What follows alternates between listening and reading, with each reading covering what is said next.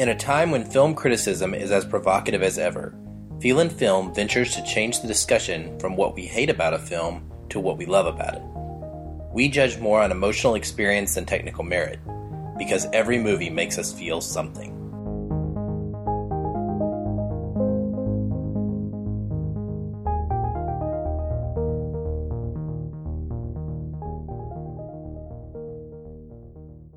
Hello, welcome to the second episode of the Feel and Film podcast. We're glad to have you with us today, and we are here again. Myself, this is Aaron with Patch. What's up? And we are going to be talking about Midnight Special. Not sure if you guys know anything about this film or not. Unfortunately, it has not had the best of marketing plans, but it is out in theaters, wider release, and we have seen it, and we're excited to talk about it. But before we do that, just wanted to catch you up on what we've been doing lately. Patrick, what have you been up to since a couple weeks ago when we recorded our first episode? Man, a lot, but I've been going through a lot of nostalgia movies. Been watching a lot of old school movies, and I decided to, in light of our last podcast, to revisit the Superman films, including Superman 3, but avoiding Superman 4. And I tell you what, particularly with that movie, I really enjoyed just the fact that it plays on the, not really campiness, but just on the lightheartedness of the Man of Steel. He's gotten a bad rap the last few years with his dark and gloomy tone that Zack Snyder and company have kind of put on him. But the fact is, when you watch something as hokey as Superman 3, it's a lot of fun, and it just reminds me that stories can be told about the Man of Steel that can be lots of fun. How about you, Aaron? That's awesome. I don't think I even remember Superman 3. Does it have a weather satellite? Yeah, something like that. I think Richard Pryor. Richard Pryor? Yeah. Okay. Yeah. It wasn't well received, or it doesn't seem to fit the of any. I would say this: if I were to give anybody an introduction into the Man of Steel movies, any Superman movies, I would probably not say watch that one first. I would say watch the first and second one, and then the third one's good for just reminding us that sometimes stories can have a really crazy, just suspend your disbelief type element to it. That's awesome. Well, I have been watching a lot of movies, despite, not this weekend, this last weekend's actually been really gorgeous here in Seattle, which I don't get to say often, so I'm going to brag about it. Got to get out with my kids and do some geocaching again. We haven't been able to do that for several months now. It's one of our favorite hobbies, and so getting outside and enjoying some of that sunshine has been nice, but for the most part, I've been watching a lot of movies, and specifically, I've been working on a list that I made for 2016. At the end of last year, I asked my Facebook friends to recommend one or two of their favorite lesser-known or lesser-loved films that I had not seen for me to check out. And I compiled a list of, I don't remember what it is, 35 or 40 films total. And recently, I've been able to knock 3 of those off the list. Actually, I got to watch Take Shelter, which was also Jeff Nichols of Midnight Special fame that we're talking about today. It was me. I got to complete his filmography, and really awesome movie with one of the best endings you will ever see in all of cinema. Does the boat sink, or does Mufasa die, or have I spoiled 2 other movies for you? I don't think that's Take Shelter. Oh, sorry. I get my spoiler endings mixed up. Although you say something about a boat, there is an ocean involved. Oh, okay. At the end of this. Okay, so another one, not with an ocean or a lion, would be Titan AE. This was a space epic animated film from, I think, the year 2000. Actually written by Joss Whedon prior to Firefly. A lot of influence you could take away from it. You can see a lot of where Firefly came from when you watch this film. Is that the one that has, let's see, is Matt Damon in that? Is he the... Yes, Matt Damon is a voice in this, and he does have to get rescued, as always. Fantastic. Yeah, very good movie, or pretty good movie for me. It wasn't a great experience. It was a good experience, though. I enjoyed it, and some of the best animation. Just watching the animation and knowing that this happened in 2000 was incredible. And then lastly, just this weekend, I watched Singing in the Rain for the first time, kind of a blind spot for me, having not seen that one and also really loving musicals. My kids had both seen it in school, and so they actually were singing along before I even learned the songs, which helped me learn them. And we all loved it so much that this morning we all sang the good morning song to each other. So it was very much a good morning, back and forth as we were all waking up, and we had a lot of fun with it.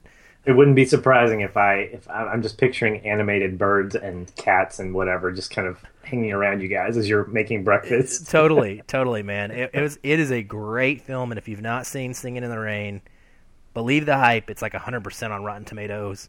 I completely agree. I understand why this is a beloved film of all time. It definitely lives up to it. So that's great. So anyway, yeah, that's what we've been up to.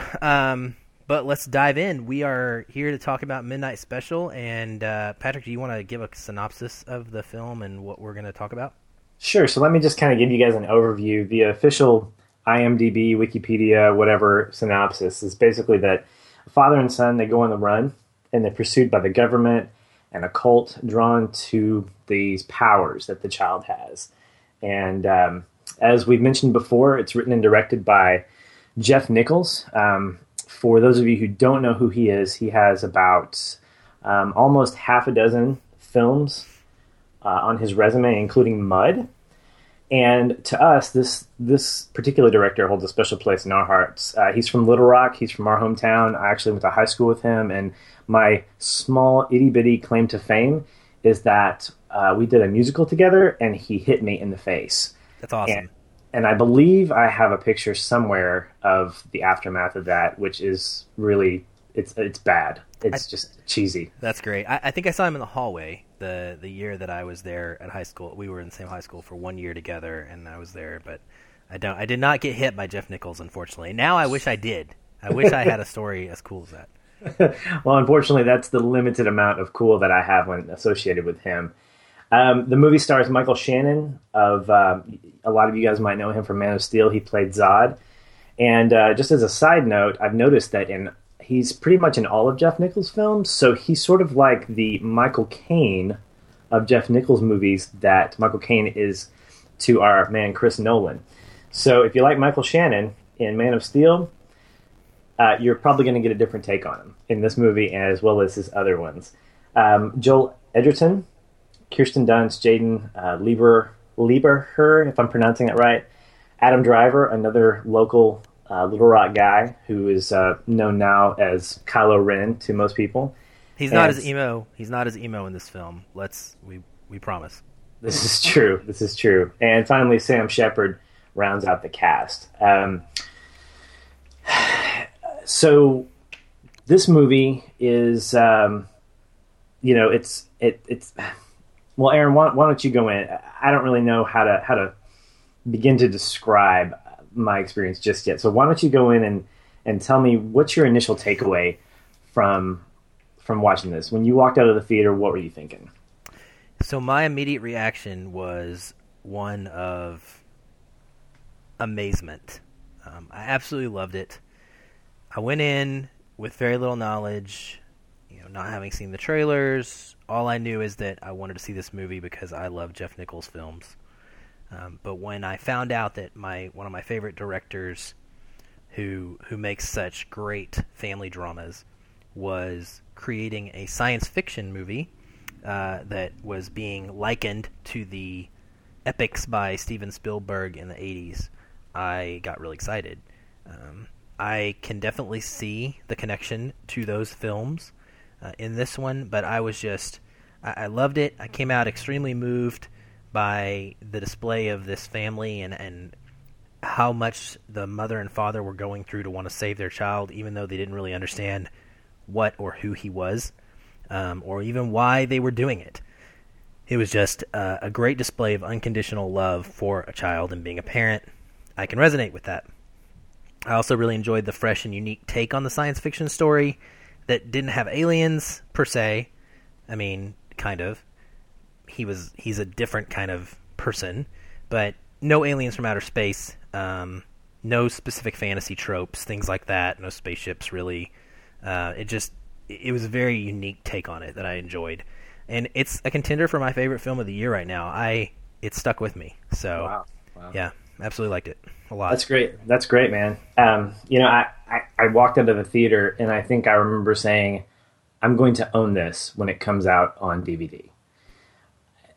I love being able to walk away from movies having that kind of response. It wasn't forced.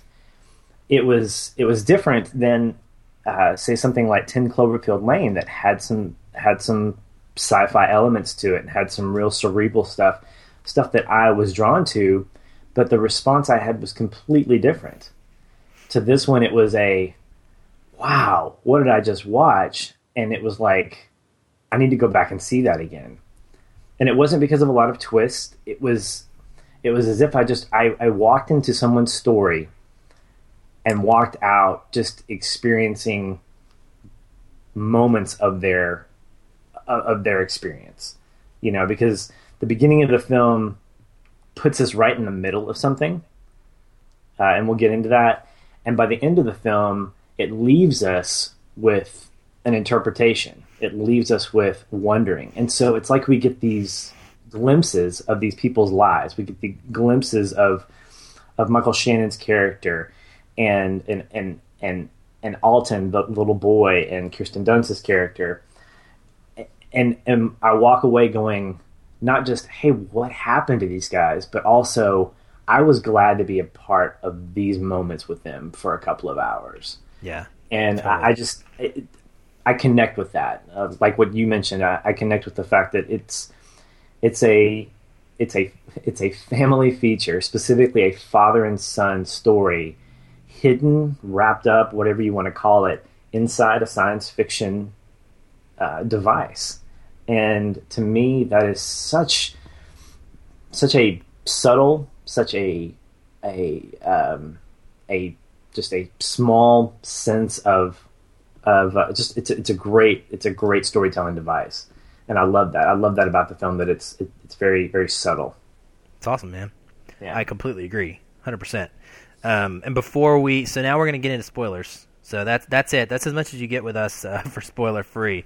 I can apologize to you, but I'm really not sorry. We really want to be able to dive into the meat on our podcasts and when we talk about these films and get into their themes. So we are going to be talking full spoilers. If you haven't seen the film, we highly recommend you go see it. Like I said, it's in limited release, but it is out there, and it deserves to be seen. Please do go see it if you have any interest in doing so before you listen to us, and then come back and check in with us. If you were not with us on our first episode, if this is the first time listening, we are glad to have you, and we should tell you that our goal here is to be positive.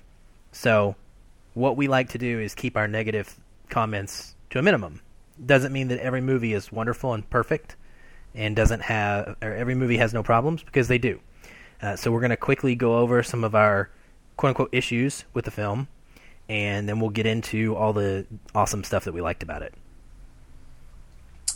Yeah, so I tried, as we say that, I tried to find things that I didn't like about it, because I was so overwhelmed with the things that I did. And, this could be a good or a bad thing, but this story is a very slow burn. If you're going to watch this, have some coffee, have a tea, have something with caffeine in it, and go in not ready for a nap, because I'll tell you, the first 2/3 of the movie are very, very slow. In terms of steady, I guess would be the word. And that could be conceived as an issue, but I think it ties into what I discovered were two major tones of the movie that helped make it complete. So I think there is a lack of dialogue. I did notice that there's not a lot of dialogue. So if you're not really paying attention to facial expressions or nonverbal communication, you won't get lost, but it's real easy to become a little bit pessimistic about that and go, okay, where do we go from here? Let's see. I think I have this issue with shows like Lost, and I think there are parts of this movie that kind of echo this, where there are mysteries that are set up that don't pay off.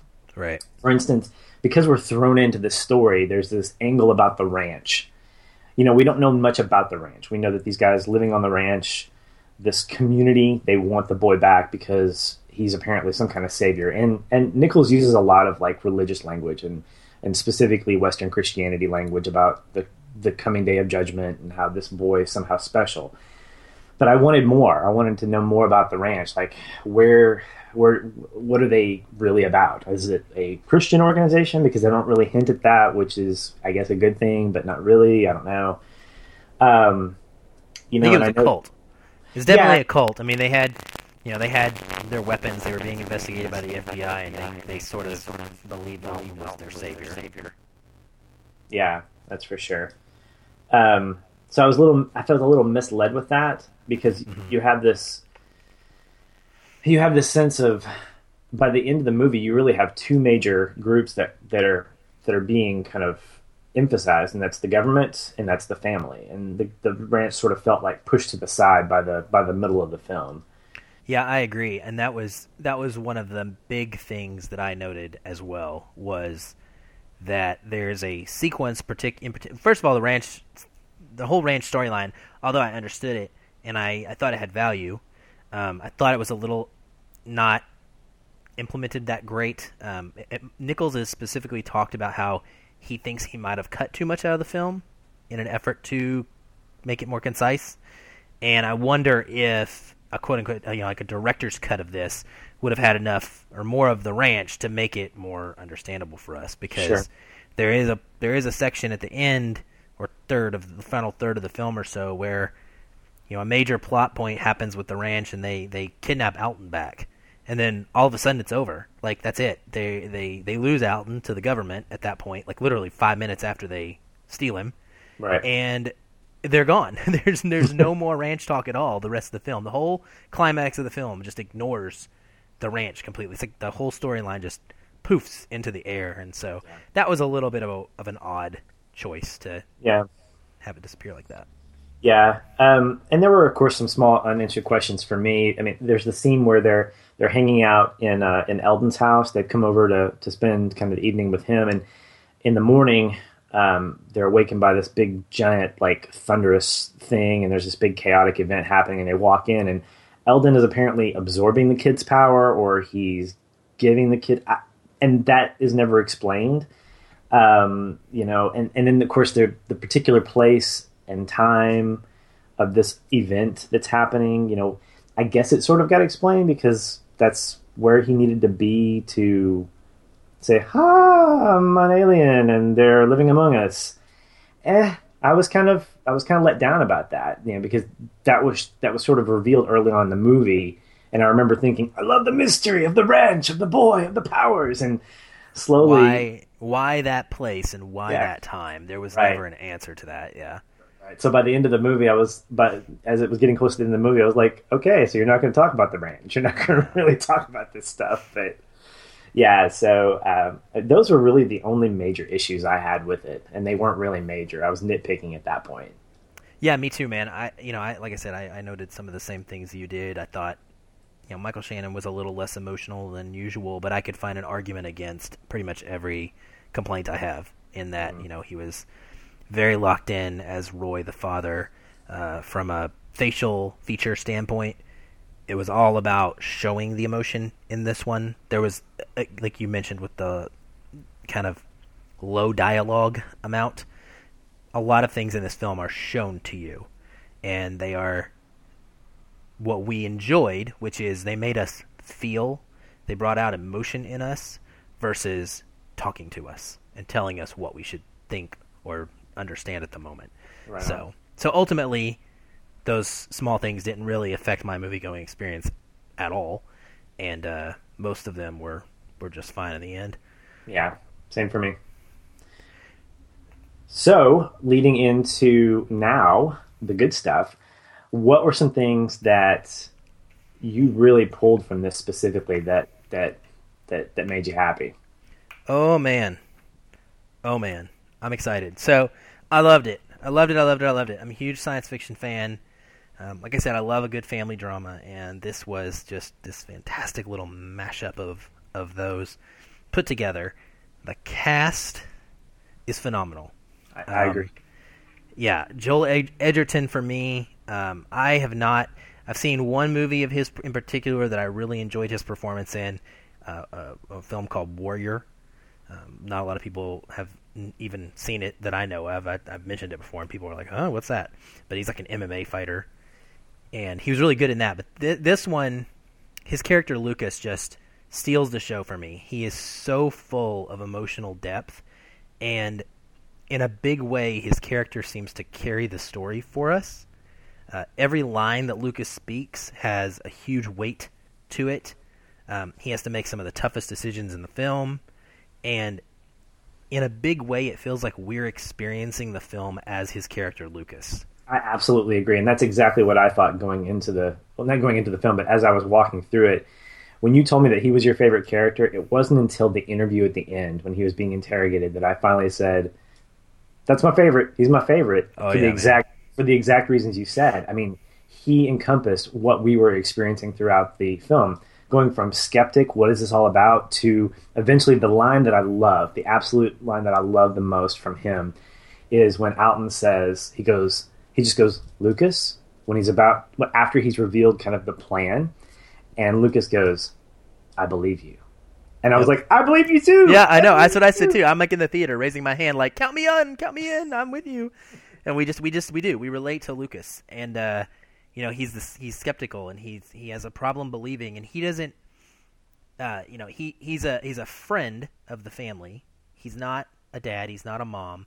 And so we get to feel like him because we're not tied to this child. He's not our child. Right. And so you understand that mom and dad have this different perspective of unconditional love and unconditional belief and trust. Mm-hmm. They just, without any question at all. But Lucas is not like that, Yeah. Lucas is like the everyman he's trying hard to believe and follow it, but he has his problems with it, and we get to grow with him and experience. I just thought Edgerton knocked it out of the park. Kirsten Dunst as well, perfectly fit. She actually, trivia here, she petitioned Jeff Nichols to be in this film. Really? Yes. To the point where he said, "Oh, I'm kind of interested. It's okay." He was a little shocked this big name actress was interested, but then she sent him a tape, kind of an audition tape, saying, "No, I want to be in your film, and I don't care who you cast me as. Just put me in one of your films," because she was so taken by Take Shelter, she was so impacted by that she just wanted to be in one of his movies. And so he said that he refused to cast somebody just because of the name, but he brought her in, he watched her tape, and he gave her a shot at it, and he said once he did, there could be no other perfect character for the mom, or perfect actress for the mom, and she did a great job. She was subtle and just so even keeled that it was really refreshing, and she was a great counterbalance to a lot of the pent up frustration that we get to see in the dad, in Roy. That's for sure. That's a great point you made. I didn't think about that. That she's a great kind of antithesis in terms of emotion. Like, you see her smile, you see her the more tender-hearted mom, where you have Roy played by Shannon, and if we know him from The World of Zod, we know that he's just real brooding in this. And I think that was one of the issues you had, was that he's just a brooding guy, and we wonder if he could ever be anything but that.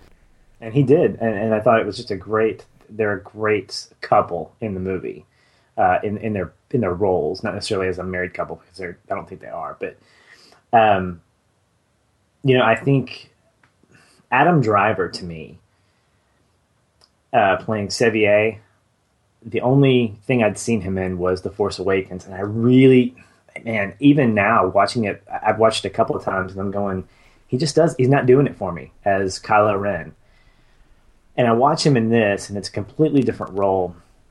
And it reminded me a lot of some of the backlash that Hayden Christensen got as an actor when he played Anakin, and how he was not good to most audiences. But you see him in other things, and it's, people chalk it up saying, well, it was bad writing. And I think, not that The Force Awakens was bad writing, but I think you had that. I had that same kind of response to Adam Driver. I was going, "Oh, really, Adam Driver? Okay, okay." And then he comes in and he owns this character, and he takes hold of it. And some of the things he does, like the interview with Alton, and the lack of dialogue, but the facial expressions, really, really got me to connect with him, and I love that. And what it's gotten me doing is it's gotten me wanting to see what his other stuff is, like Girls, and Well, I guess that's the only thing, and maybe that might be where where his Force Awakens attitude comes from, because it's so similar. I've seen the first season, and it is he's emo in that, and I believe that Girls is a great obvious tonal comparison to his character in Force Awakens. Okay. But yeah, he's so good, man. He is underrated for sure, and I fully believe this guy's going to be a force to be reckoned with as an actor. I think he's going to be a great one going forward. So would you say his Force awakened at that point? Sorry, that's terrible. I'm not going to... Yeah, this is why I do podcasts, because comedy is just not going to do it for me. Oh, my goodness. Yes, they can't throw tomatoes at us on the radio. They really can't. Right. The Rotten Tomatoes, right? Only ratings. Oh, that's even worse. You're still going. You're still going. I'm stopping now. You can... Yeah. Don't turn us off, please. I'm stopping. Tell us something else you liked about the film. Okay. Not the jokes. There aren't a lot of jokes in the film, so don't talk about jokes. Yeah. So one of the things that I took away from this was there are two distinct feelings, tones that I get from this movie. There is subtle storytelling, quiet, mixed with moments of action, and they come when the action comes. It comes like boom, it's just right in your face. Like the moment right when the third act starts and the crew is leaving the hotel, and they're getting ready to go, and then they get into a firefight. There's that, or at the very beginning when they're in the you got Roy and Lucas and Alton. They're in the car, and he turns he has the headlights off, and then later on he turns it back on, and there's a car, and then they plow into it, and so the whole opening sequence is unreal. I mean, it is fantastic. It really is. And what I noticed, because I'm a huge fan of music, and I think again because there was a lack of dialogue, I got to really hone in on the musical aspect of it. David Wingo is the composer of this movie soundtrack. He's done almost everything but Shotgun Stories. I did some research, and I think he's been the guy that Jeff's gone to. And there are two distinct themes that I've noticed. There's the main theme, which I'm sure if you've listened to the trailer, you know what it's about. But what I'd like to do is I want to play a clip from this other theme, and this is from a track called Abduction, and it's going to kind of give you a sense of this is what the action portions feel like. All right, let's play that one.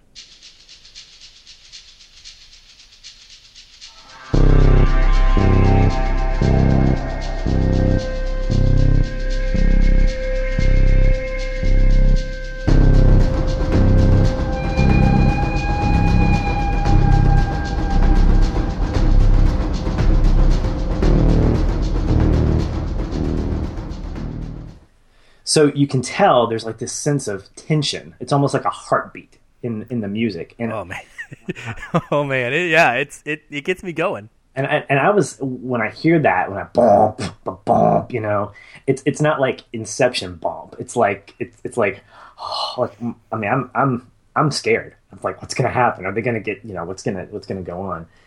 But I really thought the music as a whole just added to these two distinct moods that he was presenting, and they didn't feel counterintuitive. Like they didn't feel disjointed or mutually exclusive. They felt like they went together, even though they happened suddenly. The differences happened suddenly. Like you had, calm, calm, calm, boom, calm, calm, calm, boom. They felt like they made sense. So I really enjoyed that. Absolutely. What was the second one? Oh, well, I mean, I'm gonna link to both of them, but I think the second one is actually just the main theme that you'd hear in the trailer. We'll link to both of the tracks, but I don't want to bore anybody with like all this music. You know, They are very good. I have to agree with you there. And the score was phenomenal for this movie. You went out and bought it, right? I did. Yeah, and I've listened to it several times since then. It's on Spotify as well. So if you're interested, it's on Spotify, it's on YouTube. Go out and purchase it if you like it. But it is really a top-notch score, and fits the tone of this movie, or the multiple tones of this movie, perfectly. Mm-hmm. So one of the things, that I really loved was the way in which the alien culture existed in this story.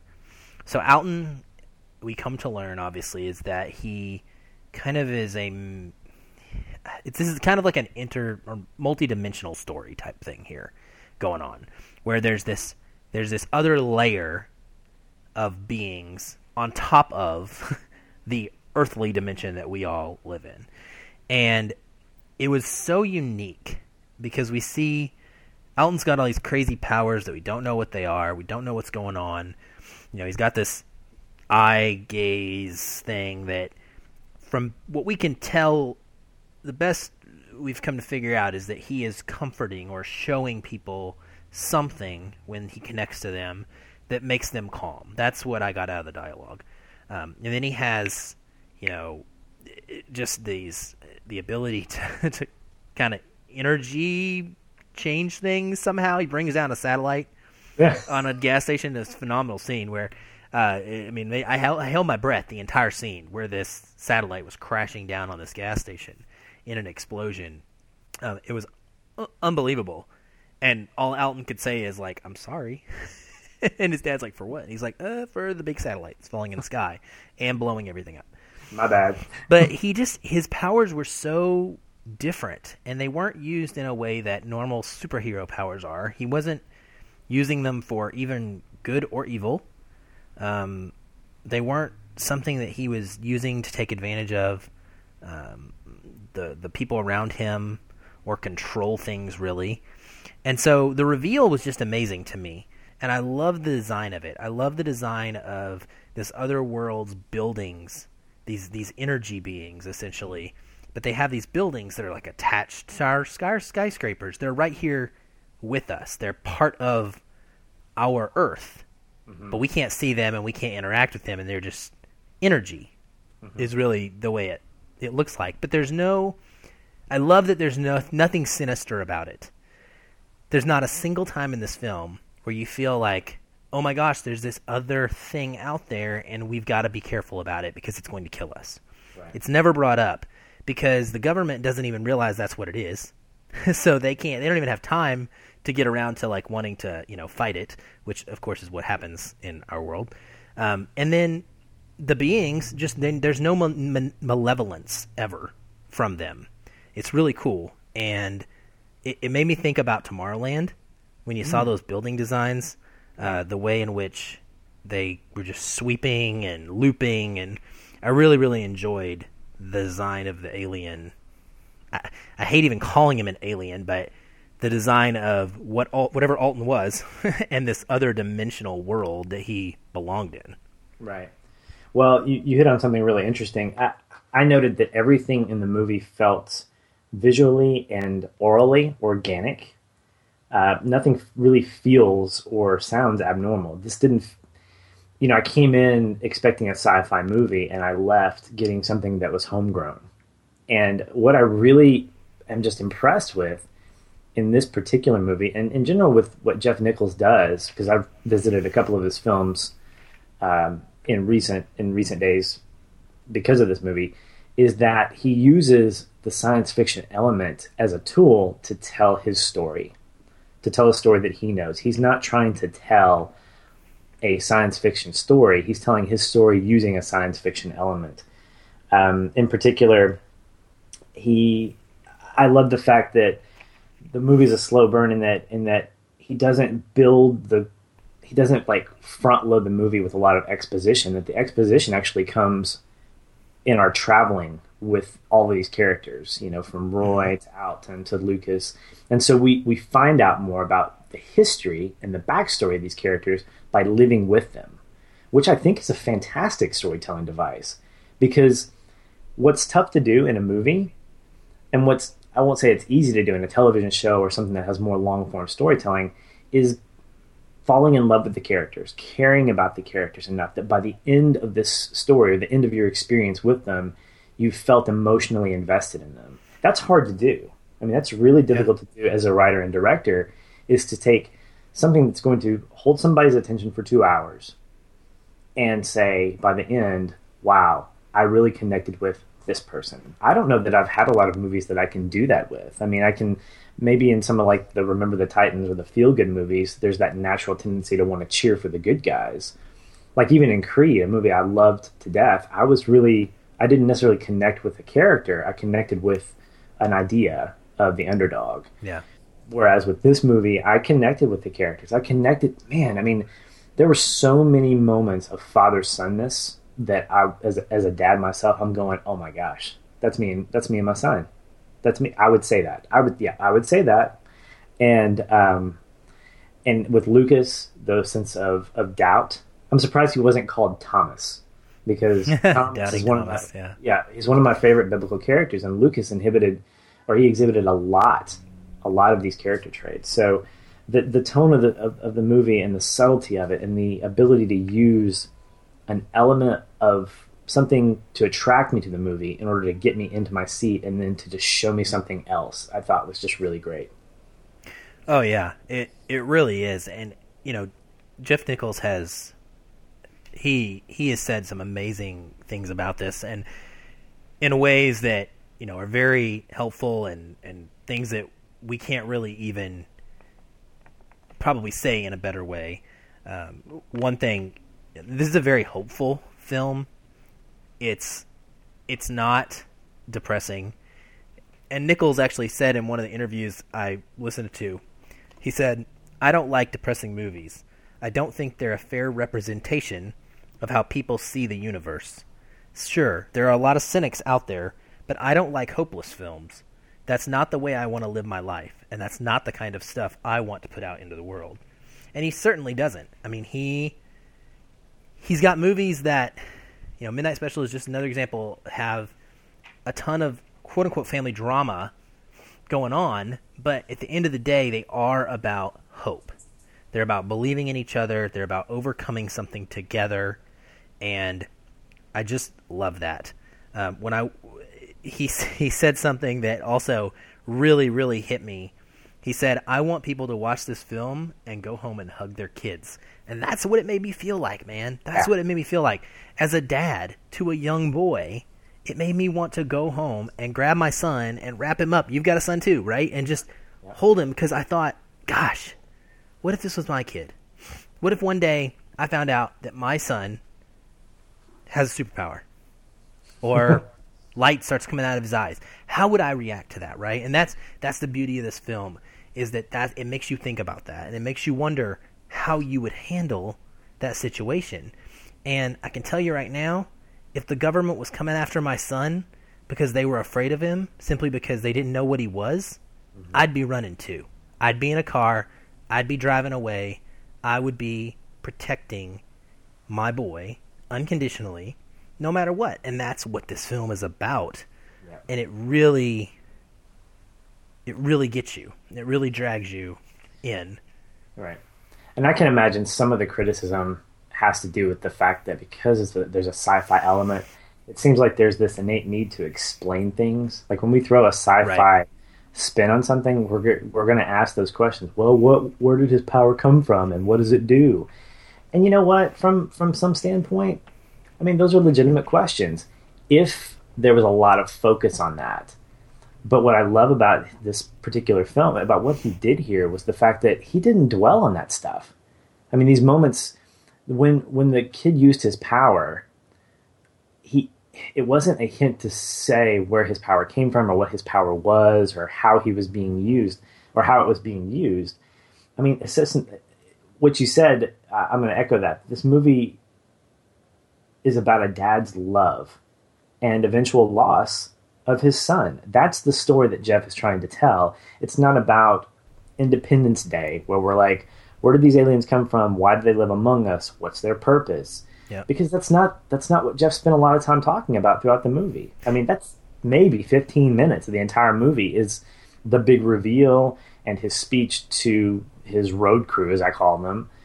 And I was fine with that because I was so entranced with the relationship side of things and with Roy and Kirsten. I'm terrible with names. You got to know. Anybody that's listening to me has to know that I'm terrible with remembering names. So Kirsten Dunst's character, I forget her name, and Roy, played by Shannon, their relationship with Alton, that's the story. And when we get invested in that, we sort of forget about that other stuff. They become sort of accent pieces for this bigger story that he's telling. Jeff Nichols has specifically kind of regretted the fact that it initially got compared to Spielberg's epics so early on because it didn't quite live up to the same type of... They're not the same type of films. And ultimately, it's a film that is wonderful. If you want to go see it, we're telling you, if you're listening now and you haven't seen it, then hopefully we've talked you into it. And I'm sorry that you're spoiled, but it's so worth it. And it makes me... It reminds me of a comment that a friend of the show had made when I was talking to him about this movie. And he posted this. He said, "I will admit most modern audiences would probably think Midnight Special is a boring film. It doesn't have raunchy jokes, explosions everywhere, scenes of arousal. But the film does expect more out of the audience, much in the same manner as a work like E.T., Alien, or even Hitchcock's Rear Window or Psycho do. Today, movies like Midnight Special are branded as independent. But 30 years ago, they probably would have been hailed as classics. Our society's attention span is very much to blame, at least partially, for this evolution." And that's my buddy Scott Kelly. And he hits on something just a huge kind of point for me of contention. And that is, this movie is not being seen. It's the box office take has been very bad. It's probably going to lose quite a few millions of dollars. It's Jeff Nichols' first time with a big studio film. Usually he is a independent director. And is it his fault? And is it a bad movie? Absolutely not. But people don't necessarily want this as a whole anymore. And I think that they would if they started to give these kind of films a chance. But a lot of people don't give it a chance, because they write it off right off the bat. They say, "Oh, well, it's not got Batman or Superman in it. Well, it's not got Captain America. Which comic company wrote this one? Well, what's the alien? What are the aliens like?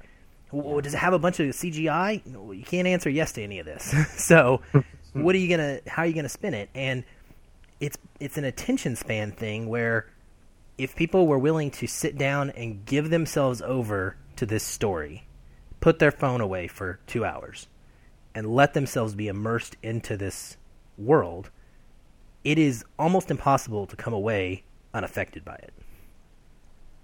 I agree. And there was an interview that I was reading after watching this with someone, I believe, from Comic Book Resources, talking to Jeff Nichols. And the interviewer said this. He said, quote, "The Jeff Nichols approach means more making an audience a detective in the storytelling than a passive witness to it.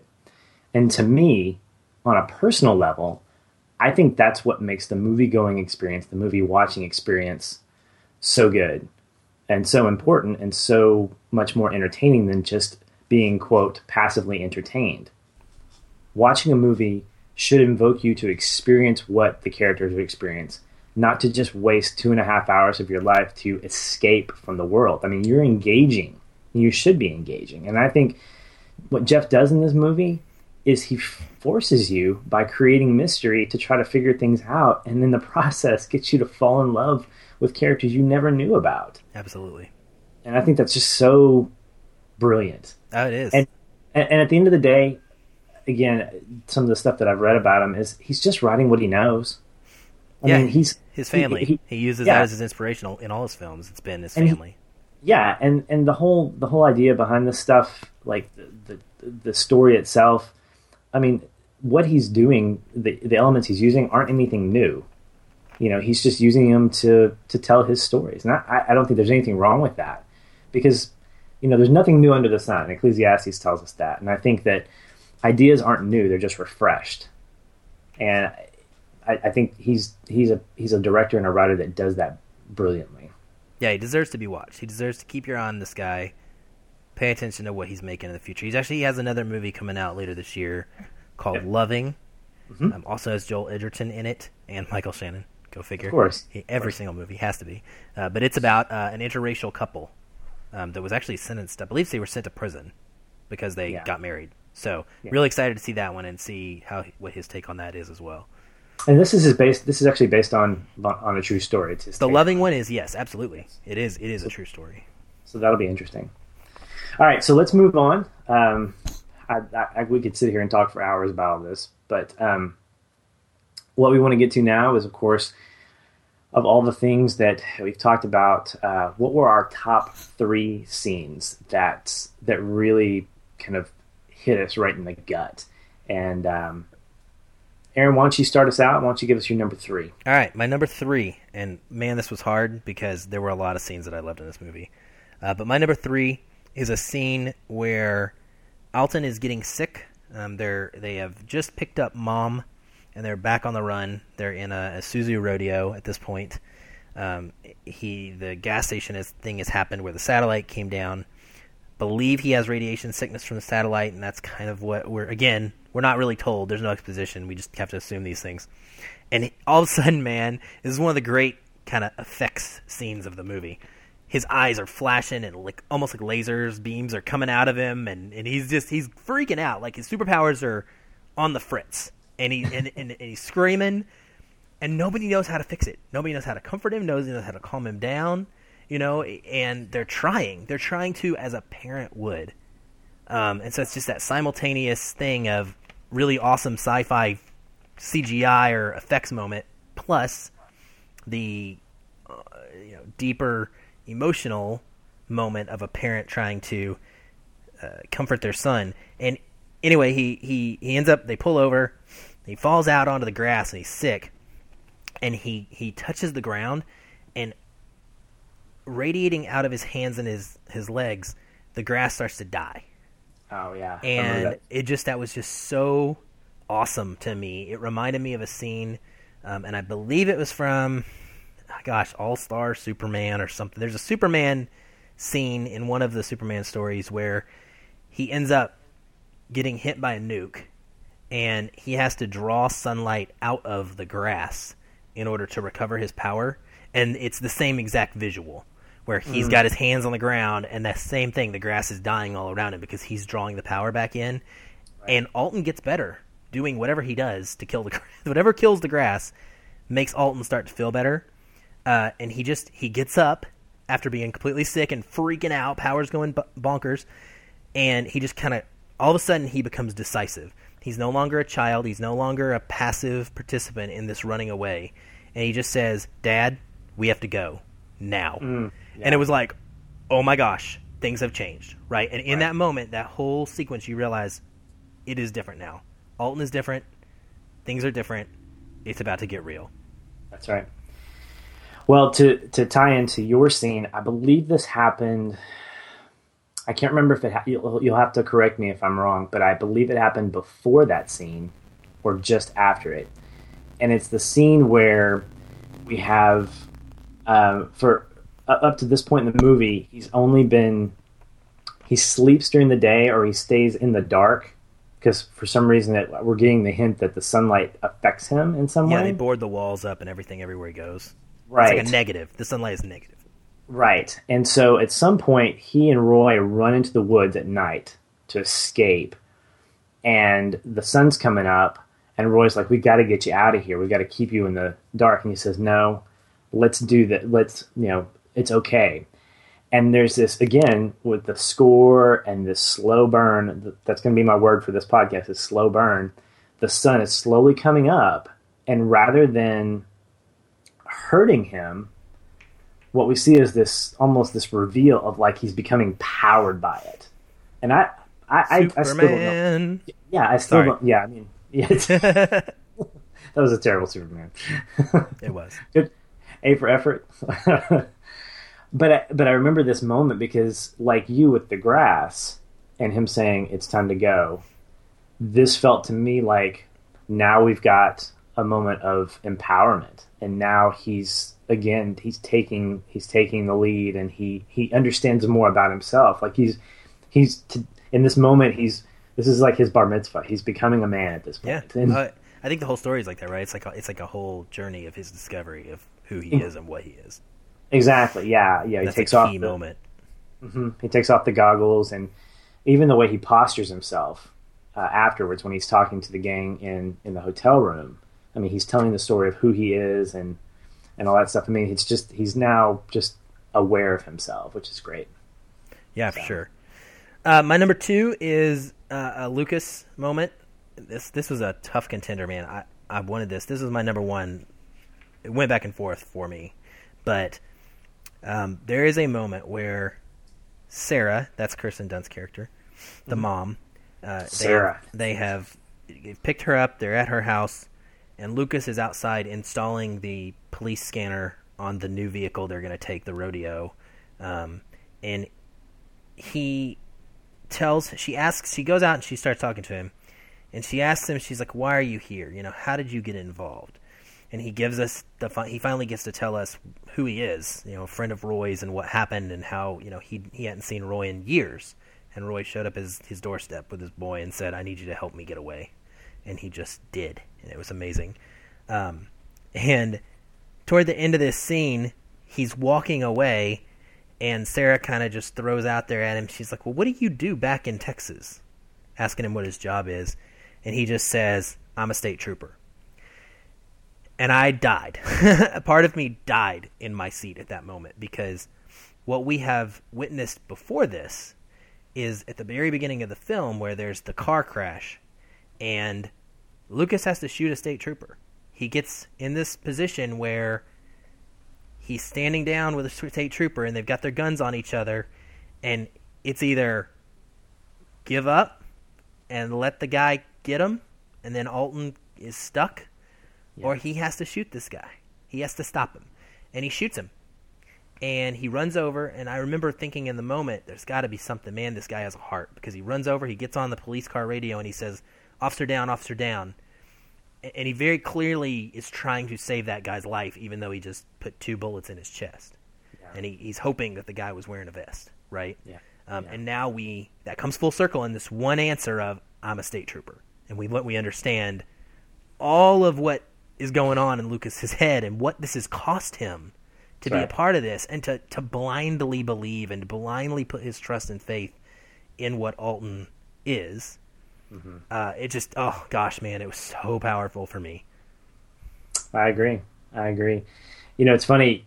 My next scene was actually the one leading up to the scene with the state trooper. It's the opening scene, actually. And I was just thinking about why I liked it so much. And the designer in me, I think it begins with the reveal of the title. Oftentimes you see, you see the way a title comes on the screen. Sometimes it fades in, sometimes it comes in just suddenly. For instance, with 10 Cloverfield Lane, I love the way the title sequence comes in with that, just so abrupt, tied into the opening the opening car incident, as we'll say. But what I loved is that I love the fact that we start at the beginning of the movie with it already, like they're on the run, and the 3 guys get in the car and they take off, and Joel Lucas turns off the headlights and he puts on these, I think, infrared goggles. Is that what they were? Yeah, night vision. Night vision goggles, yeah, NVGs. So he can see, and then what we see is a top view of the car coming across the camera, and then boom, suddenly in white block letters, Midnight Special. Oh, yeah, it's just great. Simple, clean, And then it goes into the scene that you alluded to, where they turn the headlights back on and they see this car in the middle of the road, and that to me was the first indication of subtle meets action, and it kind of hinted to me like, oh, this is what we're going to get, so watch out. And I thought that was great. It was a great way to introduce the characters, the three guys, and it was just great. I loved it. Yeah, man, me too. I thought it was stellar way to introduce a film and to get us into the meat of it without even starting it, without telling us we were in a movie yet. Yeah. My number one was Crazy Powerful. Let's take a listen. Dad? Yeah. Are you scared?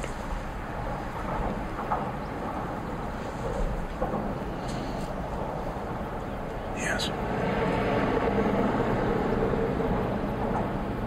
You don't have to worry about me. I like worrying about you. You don't have to anymore.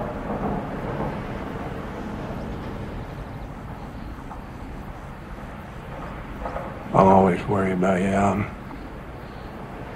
That's the deal.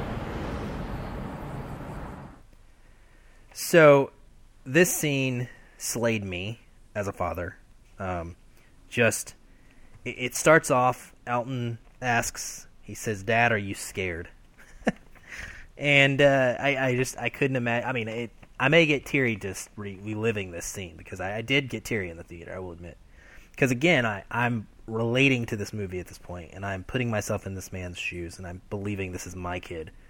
And he says, "Dad, are you scared?" And Roy just says, "Yes." Like, I don't want to answer him honestly, but yes. And then, he just says, "You don't have to worry about me." And the dad says, "I like worrying about you." And he says, "But you don't have to anymore." He says, "I'll always worry about you, Alton. That's the deal." And it is the deal, right? I mean, we're both fathers. That's the deal, and that's what this movie is all about, is because that's the deal. Right. It doesn't matter. It doesn't matter what you got going on, Alton. It doesn't matter what your powers are. It doesn't matter why. It doesn't matter how absolutely terrified I am that I'm running from the cops. I'm running from a cult. I could be killed for doing this. I could be in jail for the rest of my life. It doesn't matter, because the deal is that you're my son, and I love you, and I'm here to protect you, because that's my job. Yeah. And for me, there was no more emotional moment than that one. What about you?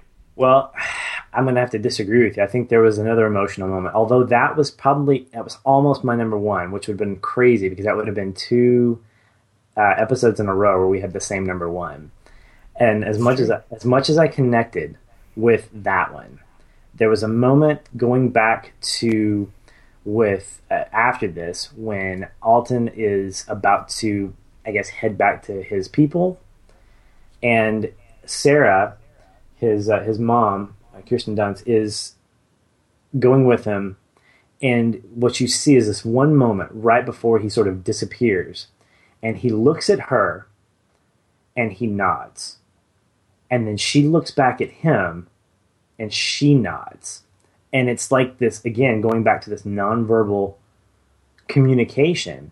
It's as if they go, what they're saying is a ton of things, but among those, what I got from that was him saying, "It's okay. I'm going to be okay. This is what I'm supposed to do." And she goes, "I understand, and I love you, although it's going to hurt."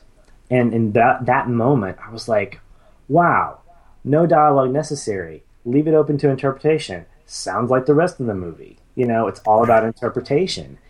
And again, it just, left me empty with just this, man. I mean, could you? It's like, Jeff, can you stop? Can you stop being so great? Yeah, so, he is a killer, man, with those moments and that head nod of hers. It's just, both parents, I guess. Really, it's kind of funny that we're both talking about parents here. Yeah. So I mean, I'm picking the dad moment. You're picking the mom moment. Yeah. But it's great that they have both, right? Because then, it's resonating with you and I because we're fathers. Right. But if a mom's watching this movie, oh yeah, she's going to be able to relate to that as well. Yeah, for sure. Good stuff, man. Really good stuff. Okay, so one of the things I wanted to bring in is oftentimes we get an initial reaction once we leave the theaters, but I'd like to ask what I call sleep on it response is. So sometimes we'll see a movie and then maybe a day later, a week later, we'll kind of maybe think differently because we've listened to interviews, we've read articles and stuff, and maybe our opinions change after kind of chewing on it a little bit. So, Aaron, what was your sleep on it response? Well, this is kind of like our final thoughts section now. We're wrapping things up. So the film resonated with me long after seeing it. That's when I know a movie's really good. I'm very much an overreactor. I tend to give 4 out of every 5 movies 5 stars right after I watch them because I have that kind of response. And then usually the next day I'm like, yeah, okay, it was good. It wasn't the best movie I've ever seen. But it's rare that something sticks with me and makes me think about it for many days after the fact. And Midnight Special did that. It had me seeking out these interviews by Jeff Nichols to understand it more, try and understand it more. It had me seeking out the score to listen to because I was so drawn to it in the film. And it really made me consider what I would do to protect my own children, as I've mentioned. What links would I go to and could I go to in order to do that? And it's funny, I actually was just talking to my kids today about this. I have a phobia of snakes. And I was jokingly telling my daughter that I loved her no matter what, and I would protect her and die for her in any case of anything that could potentially ever happen other than a snake attack. Like, if it came down to being killed by a snake or protecting her, that she was probably on her own. But no, really, man, this just it's inside. It's a little joke we have all the time, man. They love to miss. We're going to see Jungle Book in a couple weeks, so I am terrified of CGI Kaa. Let me tell you, I am not excited about that part. But I'm getting off track. But this is likely my favorite Nichols film. I've seen them all. Take Shelter. This kind of edges it out just a little bit for me. Take Shelter is an amazing film, an experience that everybody should have as well.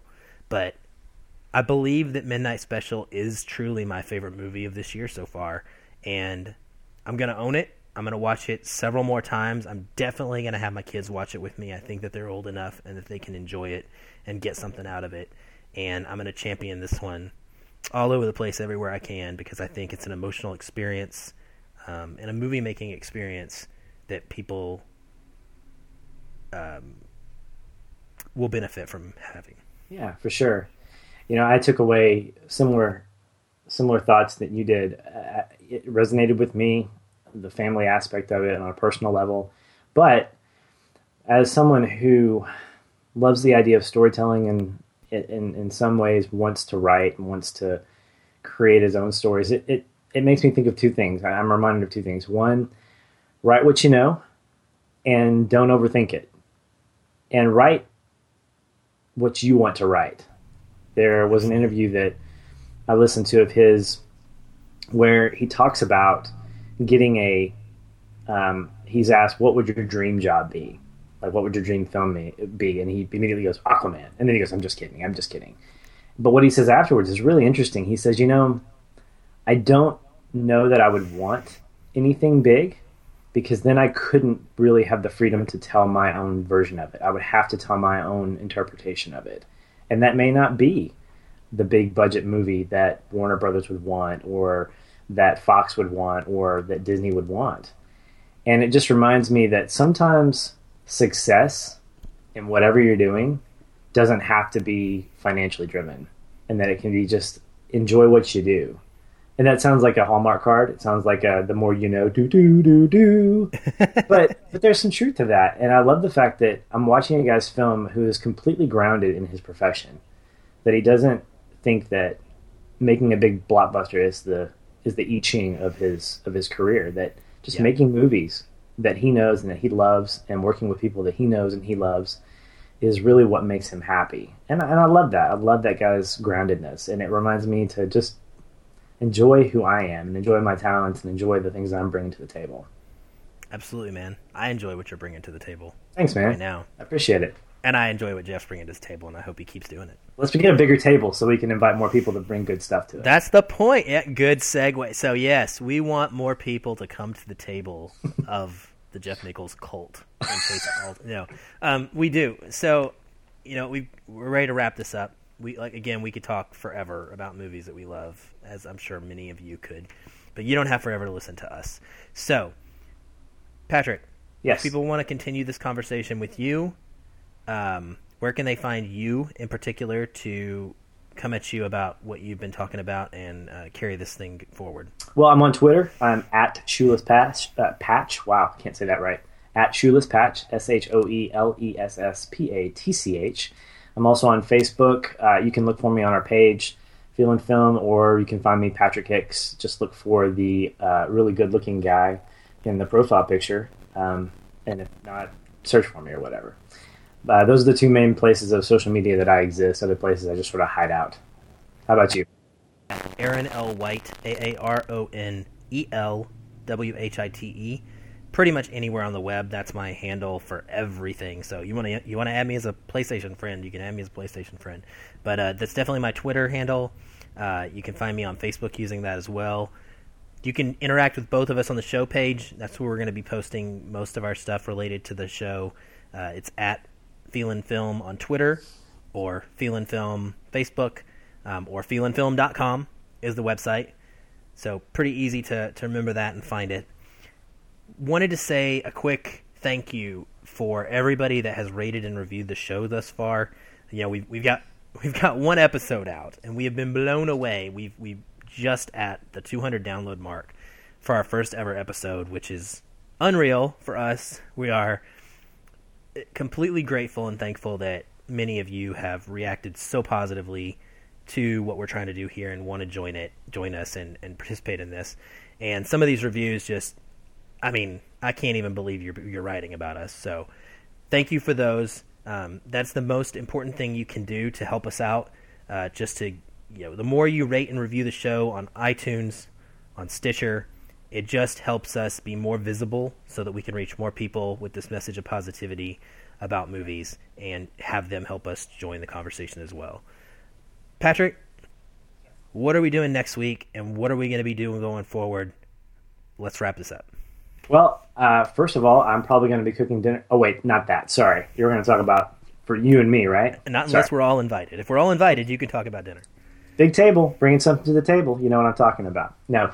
So next week, we're excited, first of all, to be telling you we're going weekly. We had a little hiatus there, but after much deliberation, we're going to hit you guys weekly.